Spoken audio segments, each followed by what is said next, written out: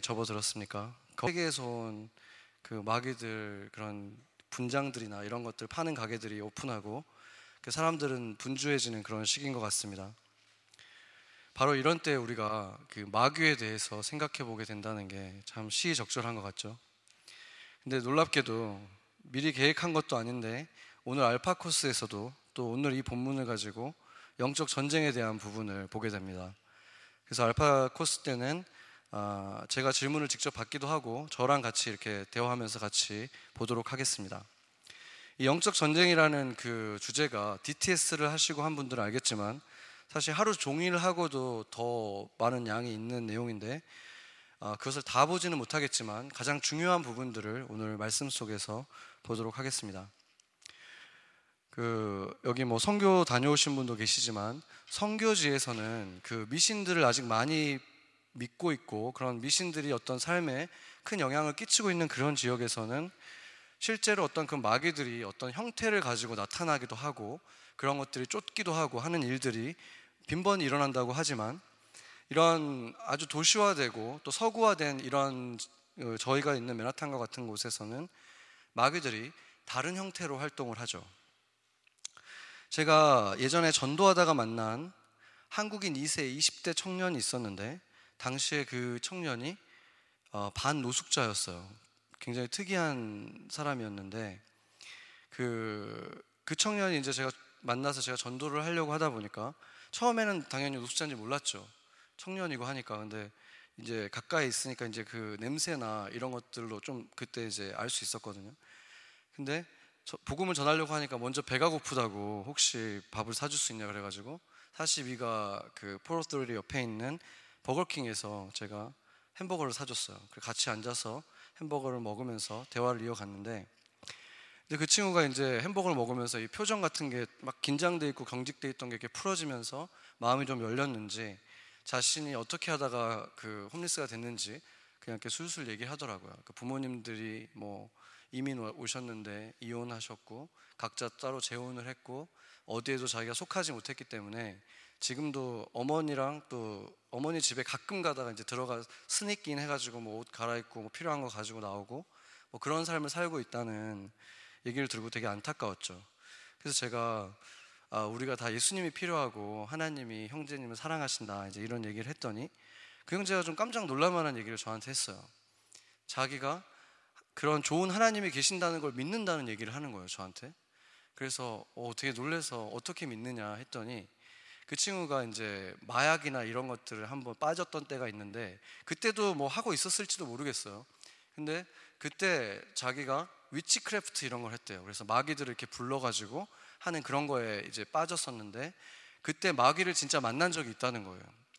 그래서 제가 이제 의심의 눈으로 좀 바라보니까 마귀를 만났던 게 맞는 이유가 뭐냐면 자기가 증거가 있다는 거예요. 뭐냐면 자기가 도저히 알 수 없는 것들, 그것들을 다른 사람의 과거나 뭐 비밀들을 마귀가 얘기해줘가지고 자기가 다 알 수 있었다는 거죠. 자기가 도저히 알 수 없는 것들을. 그런데 저도 예전에 예수님을 이제 막 만나고 교회를 막 다니기 시작할 때였어요. 근데 그때 저희 부모님은 아직 교회를 안 다니셨기 때문에 가끔 점을 보러 다니셨었거든요. 근데 점을 보고 다녀오시면 이제 뭐 저한테 전화해가지고 뭐 이런 거 조심해라 뭐 얘기하시고 그랬는데 그때는 저한테 테이블 하나 보내줄 테니까 잘 들어보라는 거예요. 그래서 테이블 제가 받아가지고 틀었는데 듣다가 제가 정말 소름이 끼쳐가지고 이렇게 떨어뜨린 것 같아요. 너무 이렇게 소름이 끼쳐가지고. 왜 그랬냐면 이 제 삶에 어떤 큰 사건들 있잖아요. 그것들을 그 사람이 다 알고 있는 거예요. 몇 살 때 무슨 일이 있었고 몇 살 때 어떤 친구가 있었고 이런 얘기들을 하는데 정말 그냥 보편적으로 그냥 누구나 평범한 얘기들을 한 게 아니라 제 삶에 있었던 굉장히 특이한 일들을 몇 살 때 정확하게 그 일을 얘기하는 거예요. 너무 충격을 받아가지고 제가 막 소름이 끼쳤었는데 바로 이 마귀들이 존재한다는 증거죠. 마귀들은 알 수 있어요. 어떻게 알 수 있느냐. 그들이 제가 전에 영적 전쟁에 대해서 조금 얘기했을 때 말씀드렸지만 이 사람의 몸에 붙어서 기생하는 형태로 마귀들이 살아가죠. 왜냐하면 너는 이제 땅을 기어다니면서 흙을 먹으면서 살지라 이렇게 말했잖아요. 흙이 뭡니까? 흙이 사람이고 동물이죠. 그렇기 때문에 이 사람을 삼키면서 살려고 한다는 거예요. 기생하면서. 그래서 그런 사람의 그러니까 이제 뭐 예측을 할 수 있는 건 뭐냐면, 저희 부모님이 가셔서 이제 제 이름이랑 뭐 나이를 얘기하고 했을 때 바로 이제 그 마귀가 우리 아버지 기억 속에 있는 거를 다 볼 수 있잖아요. 내 삶에 일어난 걸 아버지가 다 아시잖아요. 그러니까 그걸 그냥 그대로 그 점쟁이를 통해서 말하게 하는 거죠. 그러니까 그런 속임을 통해서 결국에는 사실 그 점을 보러 가는 사람들이 알고 싶은 건 미래잖아요. 어떤 일이 벌어질 것인가, 어떤 걸 피해야 되는가. 근데 그건 전혀 모르는 거죠. 저희 부모님이 모르는 것처럼 그도 알지 못하는데, 그런 걸로 속여서 결국에는 이제 그들을 믿게 하고 의지하게 하고 돈을 벌고 하는 그런 일들을 마귀가 벌이고 있다는 거죠. 그래서 그 마귀가 그러면은 무엇 때문에 지금 여기서 어떤 목적을 가지고 있는가, 이것을 보여주는 구절이 요한복음 10장 10절입니다. 한번 보겠습니다. 같이 한번 읽어보죠. 도둑이 여는 것은 도둑질하고 죽이고 멸망시키려는 것뿐이요 내가 온 것은 양으로 생명을 얻게 하고 더 풍성히 얻게 하려는 것이라. 아멘. 하나님께서 예수 그리스도를 우리에게 보내주신 이유가 단지 그냥 영생만을 주기 위해서 보내신 것이 아니라 생명을 얻지만 풍성히 얻게 하려는 것은 무슨 말이냐면, 우리가 이 땅에 살아가는 그 동안에 주님께서 원하시는 모습으로 주님이 누리기를 원하는 모든 것들을 풍성히 다 누리는 그러한 삶을 우리가 살기 원하신다는 거예요. 그러니까 여기서 당연히 도둑이 원하는 것은, 마귀가 원하는 것은 영혼들이 예수께 다가가지 못하게 해서 죽이고 멸망시키는 것도 있지만, 그리스도인들을 속여서 그리스도인들이 생명은 얻었는데, 구원은 얻었는데 풍성히 얻지 못하게 하는 일도 이 도둑이 하고 있는 일이라는 것입니다. 여러 가지 방식으로 속여서 겨우 그냥 세상에 주눅 들어가지고 주님 오실 날만 기다리면서 살아가게 만드는 그런 어리석은 사람으로 살게 한다는 것입니다. 주님이 주시고 싶은 풍성한 삶이 기다리고 있는데 그것을 못 보게 속이고 있다는 것입니다. 그렇기 때문에 예수님께서는 조금도 인정을 보이지 않는 존재들이 바로 이 마귀들이었습니다. 그들이 영혼들을 다 멸망으로 이끌어가고 속이고 하기 때문에 그렇습니다. 그래서 우리가 그러한 속임에 속지 않고 우리가 그 그리스도가 원하시는 모습으로 살아가기 위해서 바로 영적 전쟁을 해야 된다는 것이죠.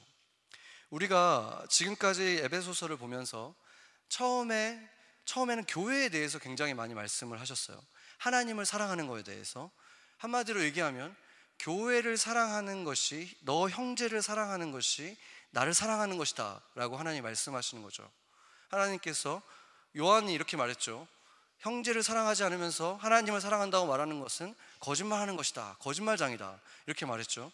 그러니까 교회를 사랑하는 방식으로 우리는 하나님을 사랑한다, 이것이 첫 번째 우리가 배운 것이고, 그 다음에는 뭐였냐면 배우자, 또 부모, 자식, 또 주변의 동료들, 친구들에 대해서 얘기했잖아요. 사람에 대해서, 이웃들에 대해서 얘기한 거죠. 이웃들을 우리가 사랑해야 된다. 그들이 그리스도인이라면 당연히 교회에 속해 있기 때문에 더 그렇겠지만, 그들이 그리스도인이 아니라고 할지라도 내 이웃인 내 아내, 내 가족들, 내 주변의 사람들을 용서하고 불쌍히 여기고 친절히 대하는 사랑을 우리가 베풀어야 된다고 배웠습니다. 그렇죠? 그런데 그게 쉽게 잘 안 되죠.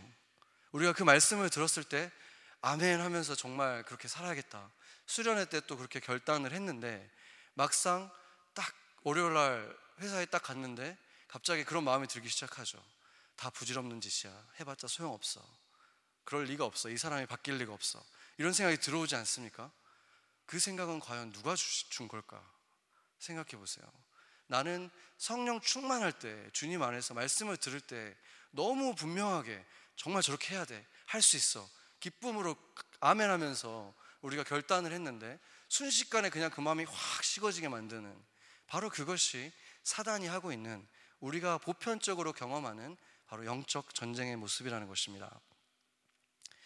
그래서 공격에 승리하기 위해서, 이 공격과 이 싸움에 승리하기 위해서 하나님의 전신갑주가 필요하다, 이렇게 말하고 있죠.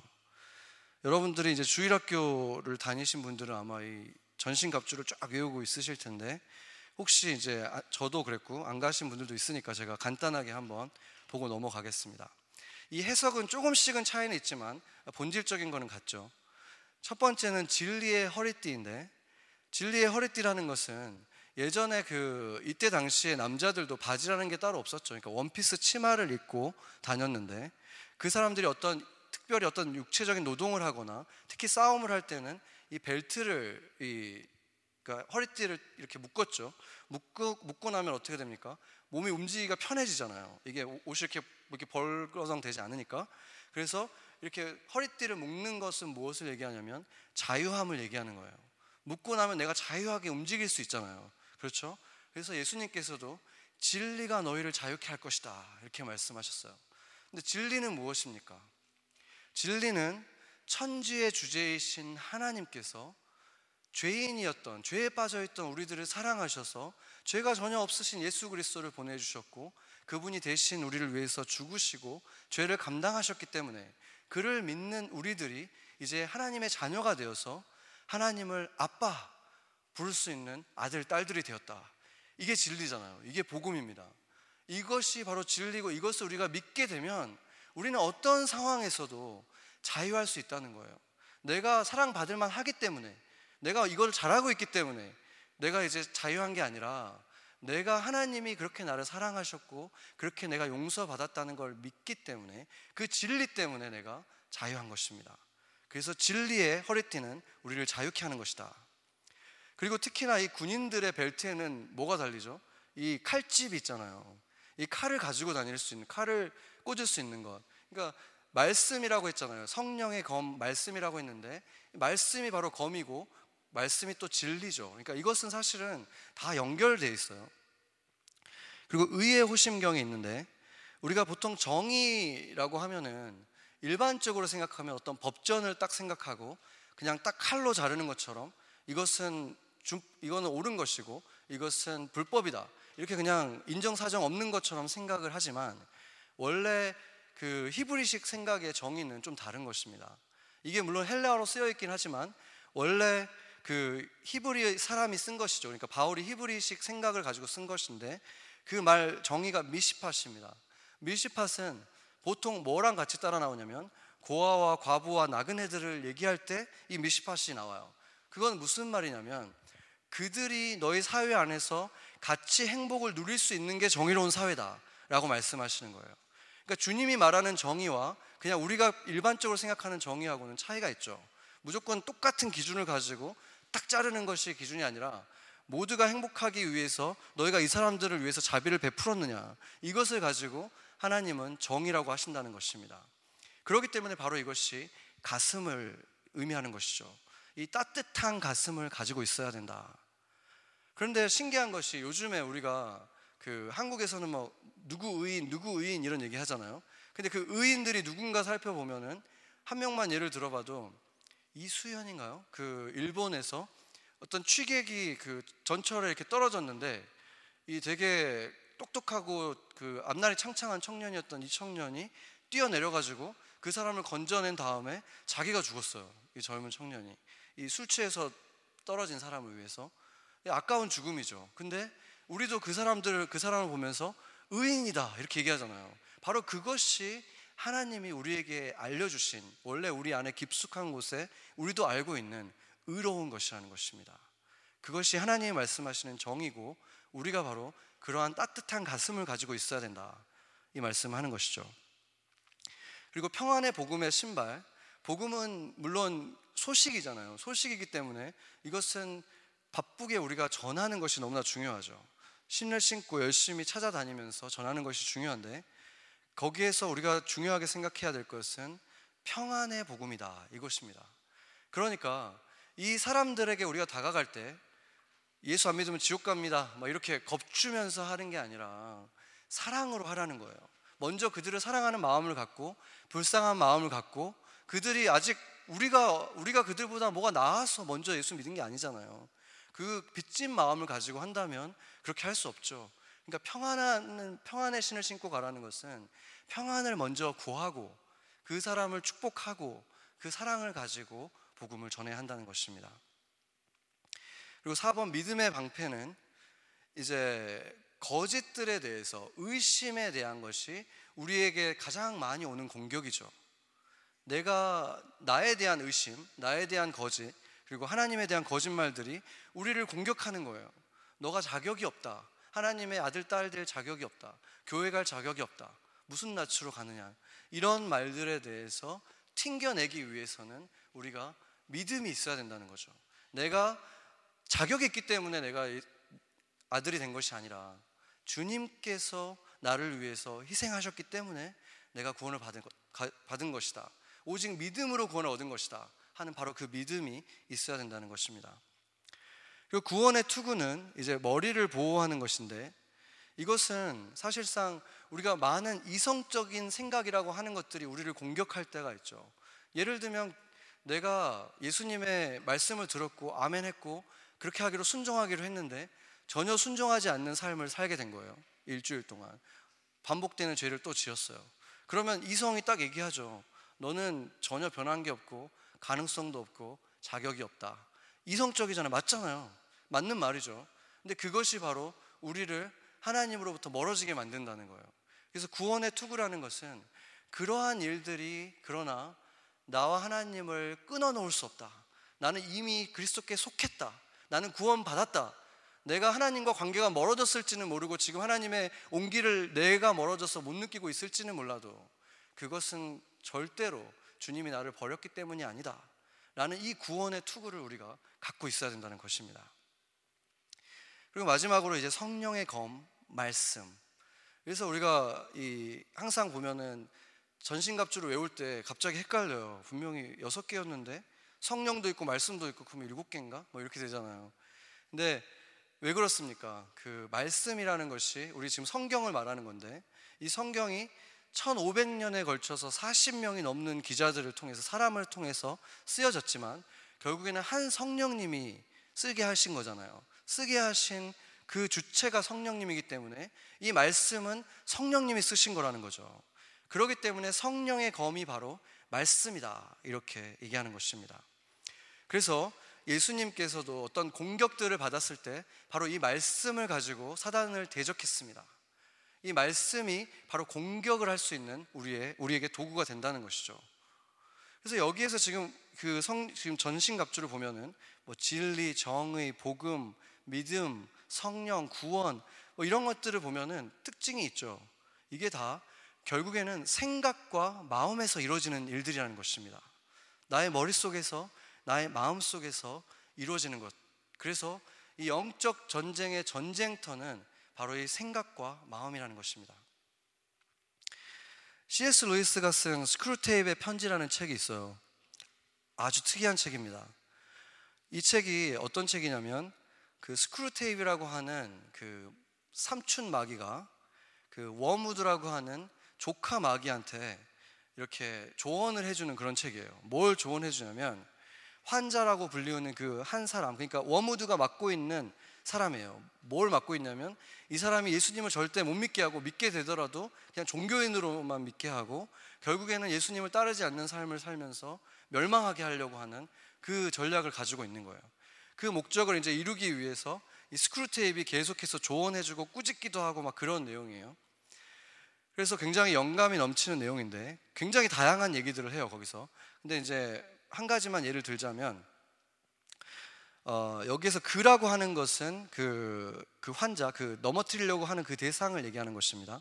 제가 약간 그 패러프레이즈를 할게요. 왜냐하면 말이 좀 어렵게 되어 있는 부분이 있어서 좀 더 이해하기 쉽게 제가 하면은 그가 어느 편에 서든지 너의 주된 임무는 한 가지다. 어느 쪽에 서든지 애국주의든 평화주의든 그 이념이 자신이 믿는 신앙의 일부로 생각하게 만들어라. 그러니까 어느 편에 서는 것이 신앙의 일부라고 생각하게 만들라는 거죠.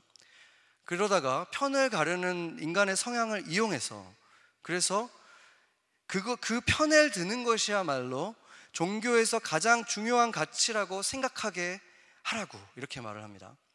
그리고 조금씩 소리 없이 비위를 맞춰가면서 우리의 목적이 예수를 따르는 삶을 사는 것이 아니라 그분을 닮아가는 삶을 사는 것이 아니라 왜 싸워야 되는지에 대한 대의 명분을 그 명분을 제공하는 것으로 전락하도록까지 해야 된다 이렇게 말하고 있어요. 그때 당시 이제 영국은 애국주의와 평화주의가 사회적으로 굉장히 갈라져 가지고 막 싸우고 있던 그런 팽팽하게 그런 긴장감이 있었던 시대인데, 그 분열하던 그 시대에 교회도 어느 쪽인가 어느 편인가 자기가 들어야 될 것 같은 편을 어느 정도 들고 있는 그런 분위기였습니다. 그런데 여기에서 보여주는 게 뭐냐면, C.S. 루이스가 여기서 얘기하는 거는 사탄은 사실상 어느 편에 드는 거는 별로 관심이 없다는 것입니다.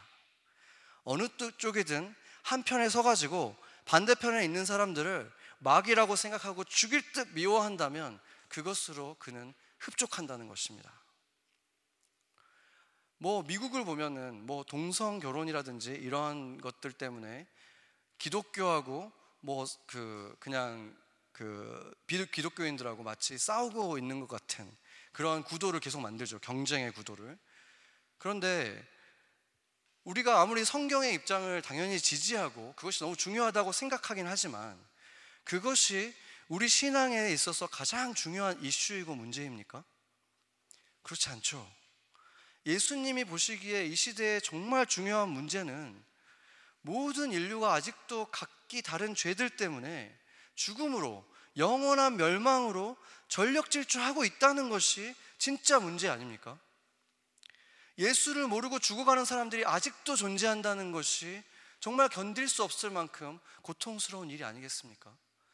바로 이 맨하탄 땅에도 수많은 사람들이, 전 세계에서 몰려든 이 사람들이 예수를 아직 들어보지도 못하고 복음도 못 들어보고 죽어가고 있는 사람들이 있다는데, 바로 예수님의 마음이 거기에 있고, 그것이야말로 교회가 고민해야 될 가장 큰 고민인데, 이 다른 이슈들에 마음이 뺏겨서 편을 가르고 싸우고 있다는 것입니다.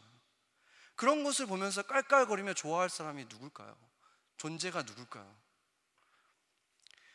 어느 편에 섰는가? 과연 어떤 것이 더 성경적인가? 이거보다 더 심각한 것은 자신과 다른 편에 선 사람들을 마귀라고 하면서 죽일 듯 미워하는, 그러면서도 자신들이 예수님을 위해서 뭔가 사역을 하고 있는 것처럼 생각하는, 바로 그것이 문제인 것입니다. 예수님의 가르침과 전혀 반대로 살아가고 있으면서. 그리고 또 한 가지, 이제 현대인들이 겪고 있는, 또 영적으로 겪고 있는 고통이 무엇이냐면 바로 마음의 고통이죠. 여러 차례 나눴었지만 미국 성인의 40% 가까운 사람들이 정신치료를 받은 경험이 있다고 하고, 한국은 사실 이전에 이미 더 심각했지만 미국에서도 이제는 자살과 정신질환 등으로 이런 것이 원인이 돼서 죽는 사람들이 교통사고 사망자를 넘어섰다고 합니다. 그러니까 한마디로 많은 현대인들이 마음의 병이 있다는 것이죠. 물론 호르몬의 이상인 경우도 있고, 또 다른 이유들, 유전적인 문제나 이런 것 때문에 하는 것은 다른 방식으로 치유를 해야 되지만, 영적인 문제로 인한 것도 많이 있다는 것입니다. 생각해 보면은 가장 단순하고 뻔히 우리가 많이 믿고 있는 거짓말을 보자면, 외모라는 것에 어떤 스탠다드가 있다고 많은 사람들이 믿고 있고, 또 스펙이라는 것도 어느 정도가 넘어가면은 잘난 사람, 그 밑에는 가치가 없는 사람, 루저, 그리고 돈도 이 정도 벌면은 괜찮은 사람이고, 아니면은 실패자. 그리고 그런 사람들은, 실패자가 되는 사람들은 그 사람의 인생은 별로 가치가 없는 존재들이다. 이렇게 끊임없이 속삭이는 거예요. 내 자신을 향해서, 다른 사람을 향해서. 이것이 정말 진실입니까? 이것은 가장 뻔뻔하지만 많은 사람들이 너무나 진실처럼 믿고 있는 사단의 거짓말이라는 것입니다. 한번 생각해 보세요. 우리 모두가 닮은 부분도 있고 그렇긴 하지만, 심지어 쌍둥이들조차도 지문이 다르잖아요. 성격도 다르고. 그것이 무엇을 말해줍니까? 같은 사람이 하나도 없다는 게 뭘 말해주겠어요? 70억 인구를 하나님이 지으셨는데 다 다르게 지었다. 그것은 비교 대상이 없다는 말이에요. 비교 대상이 없어요. 나와 비교할 수 있는 사람이, 공정하게 나와 어떤 것을 비교할 수 있는 대상이 존재하지 않는다는 거예요. 하나님이 그렇게 안 만드셨다는 거예요. 생각해 보세요. 자녀들 중에서 뭔가를 어떤 한 분야에 있어서 굉장히 잘하고 하는 자녀가 있고, 좀 부족한 자녀가 있어요. 그러면 그 부족한 자녀가 어머니, 아버지에게, 부모님에게 덜 가치가 있는 존재가 되겠습니까? 그렇지 않죠. 오히려 그 자녀를 도와주기 위해서 더 마음을 쓰고 애를 쓸 거예요. 올바로 된 부모라면. 하나님이 그러시지 않겠습니까? 하나님 눈에 우리는 잘 만들어진 제품, 불량 제품이 있는 공장에서 찍어낸 제품이 아니라 하나하나 다 작품이라고 했잖아요. 하나하나. 그러면 어떻게 비교를 할 수가 있습니까? 누구와 나를 비교할 수 있습니까? 작품이라는 것은 부르는 게 값이에요.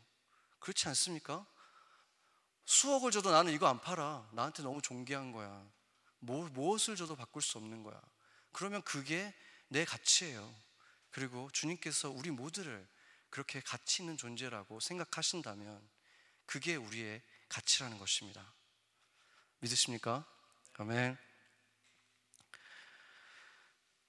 미국에서 가장 큰 교회 목사님 중에 한 분이 하는 얘기를 들었는데, 소셜 미디어에 자기가 한번 시작을 한번 해봤대요. 하도 사람들이 한다고 하니까.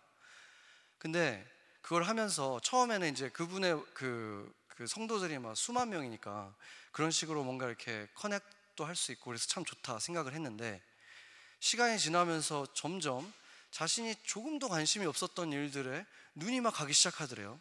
예를 들면 신발 같은 거.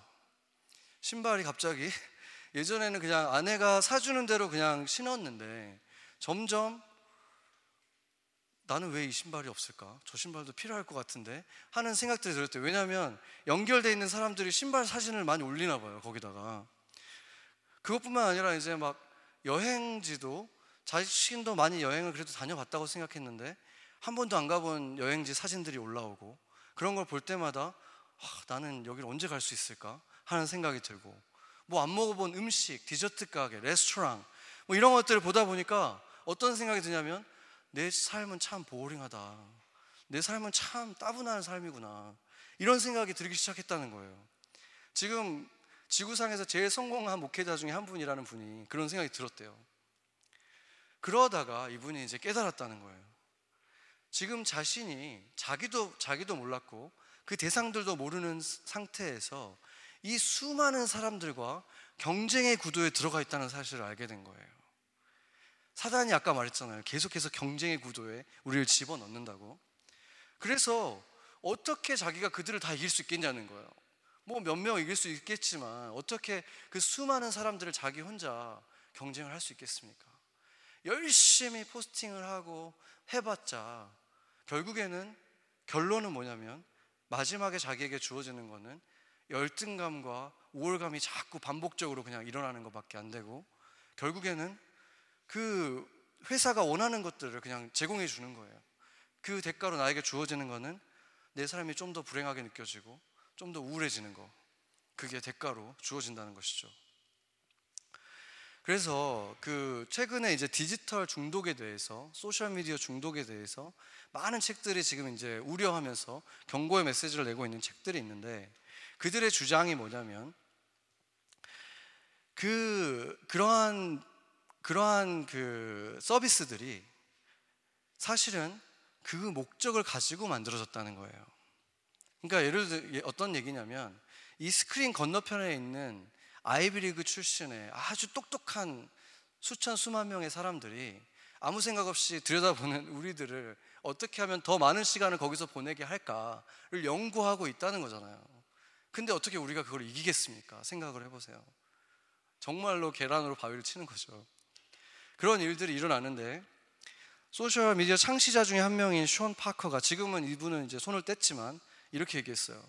소셜 네트워크 서비스가 인간의 심리의 취약성을 착취하고 있고 우리 아이들의 뇌에 우리가 무슨 짓을 했는지는 하나님만이 아실 것이다 라고 고백을 했어요. 좋아요, 하트 표시, 이거는 인정 욕구를 채워주면서 보상을 주는 거죠. 그래서 그걸 할 때마다 뇌 신경 물질인 도파민이 분출된대요. 그러니까 청소년들이 거기에 빠져들어서, 청소년들 때는 더 버너러블하죠. 그래서 계속 많은 시간을 쏟아서 뭔가를 계속 포스팅하게 만드는 거죠. 그리고 그렉 허크머스라는 분이 해시태그를 처음 개발한 사람 중에 하나인데, 이 사람이 이렇게 얘기했습니다. 소셜미디어에는 항상 클릭할 수 있는 새로운 해시태그가 있고, 그리고 나서 이것은 마치 생명체처럼 스스로 계속 자라나서 사람들은 점점 거기에 빠져드는 것이다. 그러니까 결국에는 우리들이 자제력이 부족하고 절제력이 부족해서가 아니라 그 사람들이 그것을 목적으로 해서 만들고 있는 사람들이 있는데 어떻게 우리가 아무 생각 없이 있는 우리가 대항할 수 있겠습니까? 할 수가 없다는 것이죠. 특히나 어린이들, 청소년들은 완전히 무방비 상태로 당하는 것입니다. 한국에서 조사한 결과를 보면 초, 중, 고등학생을 대상으로 했어요. SNS를 하루에 10회 이상 접속했다는 사람이 54.7%, 그 중에서 또 20%에 해당하는 사람은 5시간 이상을 사용하고 있다고 대답을 했습니다. 그리고 성인은 평균적으로 3시간 정도 사용한다고 했어요. 이게 이 5시간, 3시간이 중요한 이유가 뭐냐면 하루가 무한히 있는 시간이 아니라 딱 24시간밖에 없다는 것 때문에 그런 거예요. 하루는 24시간밖에 없는데 8시간은 우리가 잠자는 시간이고 8시간은 일하는 시간이거나 공부하는 시간이죠. 그럼 나머지 몇 시간이 남습니까? 8시간이 남아요. 그런데 그 중에서 3시간은 우리가 살아가기 위해서 꼭 필요한 시간이래요. 밥도 먹어야 되고 화장실도 가야 되고 뭐 이런 씻기도 해야 되고, 그러고 나면 5시간이 남아요. 근데 그 5시간을 우리 아이들이 거기에다가 그냥 쏟고 있다. 특히 우리 그리스도인들의 입장에서 그게 정말 심각한 것은 무엇이냐면 그 5시간이야말로 내가 하나님과 같이 뭔가 그 둘만의 시간을 가질 수 있고 하나님의 말씀을 묵상할 수 있고 관계를 만들어갈 수 있는 바로 그런 시간이잖아요. 그런 시간이 지금 점점 뺏기고 있다는 거예요. 어떤 그래프를 보니까 그 5시간이 2007년엔 요만큼, 2008년에는 이렇게 계속 줄어들어서 지금은 진짜 이렇게 줄 하나 있더라고요. 줄 하나. 그런 시대에 우리가 살고 있다는 것입니다.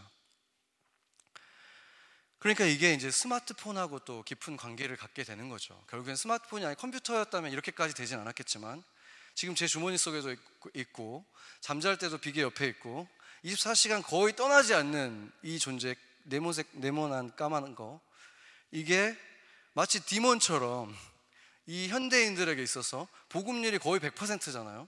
이게 진짜 한시도 떠나지 않고 있는 거예요. 화장실 갈 때도 있고, 뭐 요즘에는 방수돼 가지고 진짜 수영장에도 가져갈 수 있고, 정말 이게 떠나질 않아요. 이게 그러면 생각해 보세요. 그럼 사단이 과연 어떤 걸 가장 많이 사용하고 싶을까?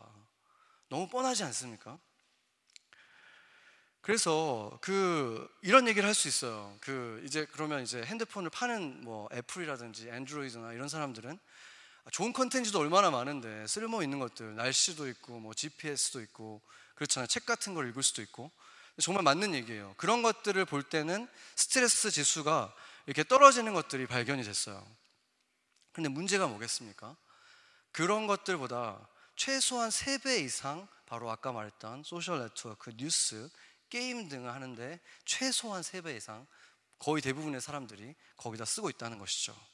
그리고 그 조사를 해봤을 때 그것을 하고 있는 사람들의 심리 상태를 보면 분노가 있다는 거예요. 그러니까 재밌는 거죠. 그러니까 생각해보면은 나를 분노하게 하고 우울하게 만드는 것에 훨씬 더 많은 시간을 내 스스로 드리고 있다. 지금 그것을 말해주고 있는 거예요. 누가 그것을 제일 좋아할까 생각해 보세요. 물론 다행히 최근에 이제 WHO에서 온라인 게임 중독도 이제 중독이다. 처음으로 이제 이런 컨텐츠가 중독이 될 수 있다는 것을 발표를 했기 때문에 이건 굉장한 좋은 소식이죠. 그리고 영국에서는 지금 국회의원들이 이 소셜 네트워크에 대해서 이제 경고문을 집어넣어야 되고 또 뭔가 벌금을 내게 해야 되고, 왜냐하면 중독이 게임이랑 마찬가지로 있다. 이제 이런 주장들을 지금 하고 그거에 대해서 연구를 지금 시작했대요.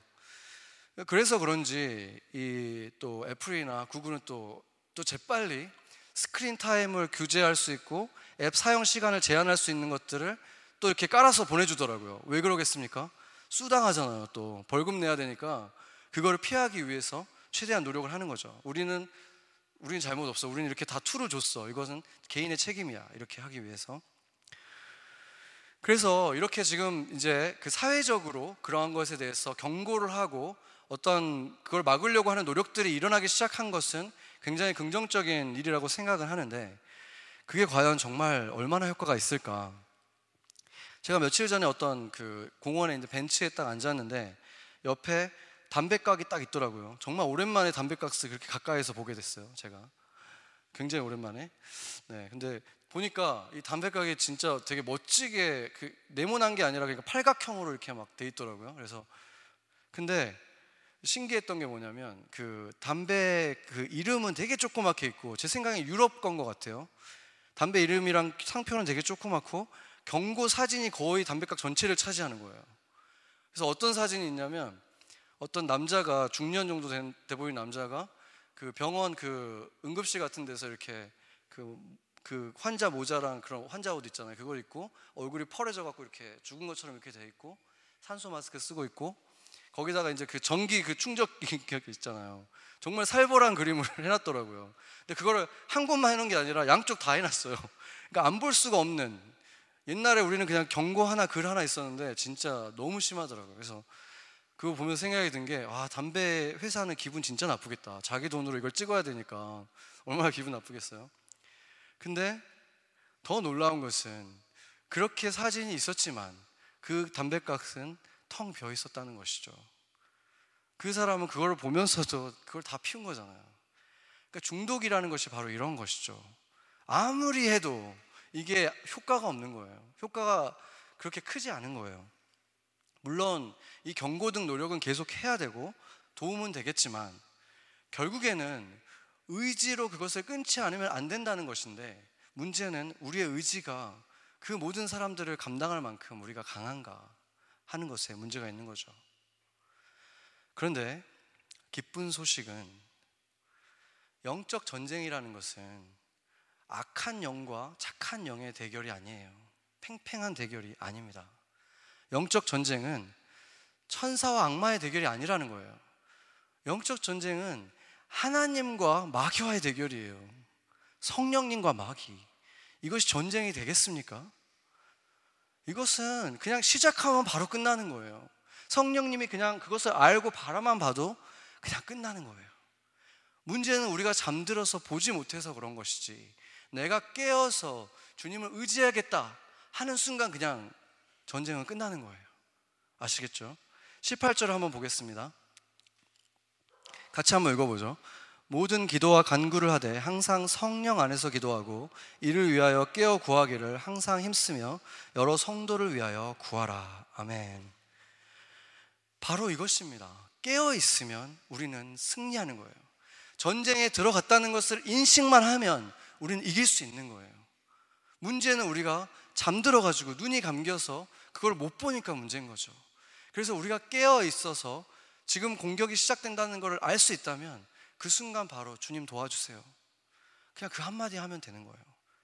굉장히 현실적으로 제가 알려드리는 거예요.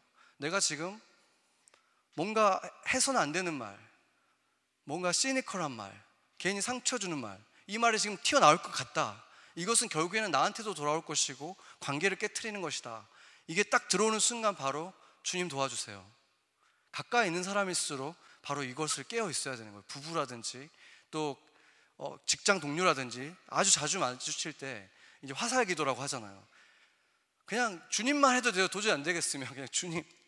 근데 그때 내 안에 정말 믿음이 충만하지 않아도 주님이 도와주세요. 아멘. 내 안에 과연 내가 지금 주님 한다고 주님이 도와주실까? 해도 해주세요. 왜냐하면 주님이 그 관계에서 천국을 우리가 맛보기 원하고 풍성한 삶 살기 원하시는 분이 주님이기 때문에 내가 그걸 인식만 하고 부르짖기만 해도 주님이 도와주신다는 거예요. 문제는 우리가 그것도 안 하니까 문제인 거지. 믿음이 안 생길 때도 주님을 찾으세요. 그러면 우리는 승리할 수 있고 그 한 걸음을 걸어보면 두 걸음도 세 걸음도 걸을 수 있게 되는 것입니다. 그래서 우리가 전신갑주를 입는다는 것을 생각해 보면 우리가 보통 이제 나한테 어떤 멋진 갑옷이 있다고 생각하면은 그것을 매일 입지 않겠죠. 어디 전쟁 나갈 때 딱 꺼내가지고 장수들이 입잖아요. 근데 그건 무거우니까 그런 거고 우리는 성령에 보이지 않는 전신갑주기 때문에 그것은 모셔놨다가 가끔 입는 게 아니라 매일 아침마다 새 옷을 입는 것처럼 매일 입으라는 거예요. 매일 전신갑주를 입고 살으라고 주신 것입니다. 13절을 보면은 이렇게 말하고 있잖아요. 모든 일을 행한 후에 서기 위함이다. 그러니까 행할 때 내가 입고 다니기 위해서 하는 거지 그냥 폼 잡고 있으려고 하는 게 아니라 입고 살기 위해서 우리에게 주신 것입니다. 그것을 항상 전신갑주를 입고 살아야 한다. 성령을 의지하는 삶을 매 순간 살아야 한다. 이것을 기억해야 됩니다. 그런데 여기서 우리가 한 가지 주의해야 될 게 뭐냐면 이것이 혈과 육의 싸움이 아니라는 거예요. 오늘 본문에서 본 것처럼 디지털 중독에 대해서 쓴 그 책들은 보면은 그 소셜미디어를 만들고 한 이 사람들을 다 싸잡아가지고 스마트폰 회사나 이런 사람들을 마치 악마들처럼 사람들을 괴롭히고 그렇게 중독시켜가지고 돈을 버는 악질의 사람들인 것처럼 막 표현하고 있어요. 왜냐하면 그런 사람들 대부분 다 이제 자기 애들한테는 그걸 안 시키고 하는 막 그런 것도 막 보여주면서 실제 애들도 그 사람들이 얼마나 악한가 이런 걸 보여주는데 우리가 그리스도인들로서 생각해야 되는 거는 그것을 넘어서야죠. 그들을 미워하지 말라는 거예요. 그들은 그냥 이 악한 세상에서 어떻게 하면 내가 좀 더 돈을 많이 벌고 내 직원들 돈 많이 벌게 할까? 그냥 그런 생각으로 사는 거예요. 뭐 다른 일에는 부작용이 없습니까? 물론 이것은 좀 더 부작용이 심한 일이긴 하지만 부작용은 무슨 일에든 있는 것이고 그들은 그냥 자신의 사업이라고 생각하고 열심히 하는 거예요. 그렇다면 우리는 거기에서 그들을 미워할 게 아니라 혈과 육을 미워할 게 아니라 그것을 통해서 일어나고 있는 이 악한 역사들에 대해서 분별하고 바라보고 그 마귀를 대적해야 되는 것이죠. 마귀가 그런 사업들을 하는 사람들 속에서도 하나님의 역사가 있어서 그들이 그런 재능들을 더 좋은 곳에 쓰고 좋은 방향으로 나아갈 수 있도록 우리가 깨어서 기도하고 또한 우리가 중독되지 않는 삶을 살아가고 우리가 그런 것들이 없이도 정말 그들이 갖고 있지 않은 하나님만이 주시는 평안과 기쁨이 있는 삶, 중독되어서 취해 있는 것이 아니라 맑은 마음과 맑은 정신, 맑은 눈으로 살아가는 모습을 보여줄 수 있다면 그것이야말로 그들을 주님께로 인도하는 진정한 의미의 전도가 되지 않겠습니까? 교회가 교회답게 살아가는 것, 세상에 대안을 제시해 주는 것, 그것을 주님이 원하시는 것입니다. 우리가 그냥 그들을 나쁜 사람들로 매도하고 미워하고 그런 것들을 한다면 우리는 또 한 번 속는 것입니다. 제가 그 서두에 말했던 그 반홈리스였던 그 청년이 햄버거를 먹다가 갑자기 저한테 이렇게 물어봤어요. 근데 왜 예수님이 마귀들을 다 없애버리지 않고 세상에 놔두셨을까요? 궁금해지는 일이죠. 저도 그때 무슨 대답을 해야 될지 사실은 몰랐어요. 근데 제가 그 순간에 주님께 기도했어요. 정말 이 이유가 뭔가요? 이 청년에게 말해주고 싶어요. 그때 저에게 주시는 마음이 있었습니다. 왜냐하면 아직도 마귀의 속임에 묶여있고 거기서 살아가고 있는 수많은 나의 자녀들이 있기 때문이다. 지금 심판을 행하면 그들도 모두 함께 그 죽음과 멸망을 당해야 되기 때문에 내가 오래 참고 있는 것이다. 이런 마음을 주셨습니다.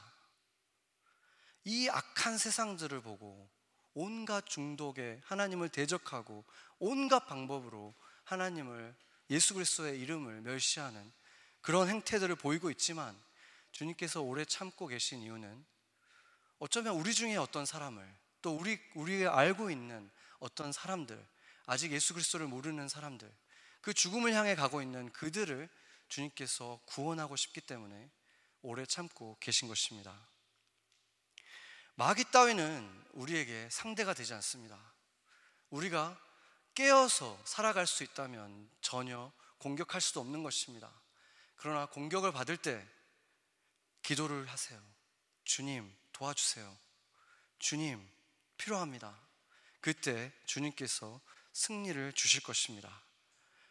그리고 만약에 우리가 내 안에 주님이 계시지 않다면 그런 순간에 우리는 완전히 무방비 상태인 것입니다. 우리는 예수님께서 내주하시는 사람이 될 때 바로 아까 말했던 화살 기도도 깨어 있는 것도 가능한 것입니다. 만약에 여러분 가운데 주님이 아직 안에 계신 것이 확실히 모르겠다, 그런 분들은 반드시 복음을 다시 듣고 주님을 영접하십시오. 주님이 계실 때 바로 우리가 승리할 수 있는 근거가 있는 것입니다. 같이 기도하시겠습니다.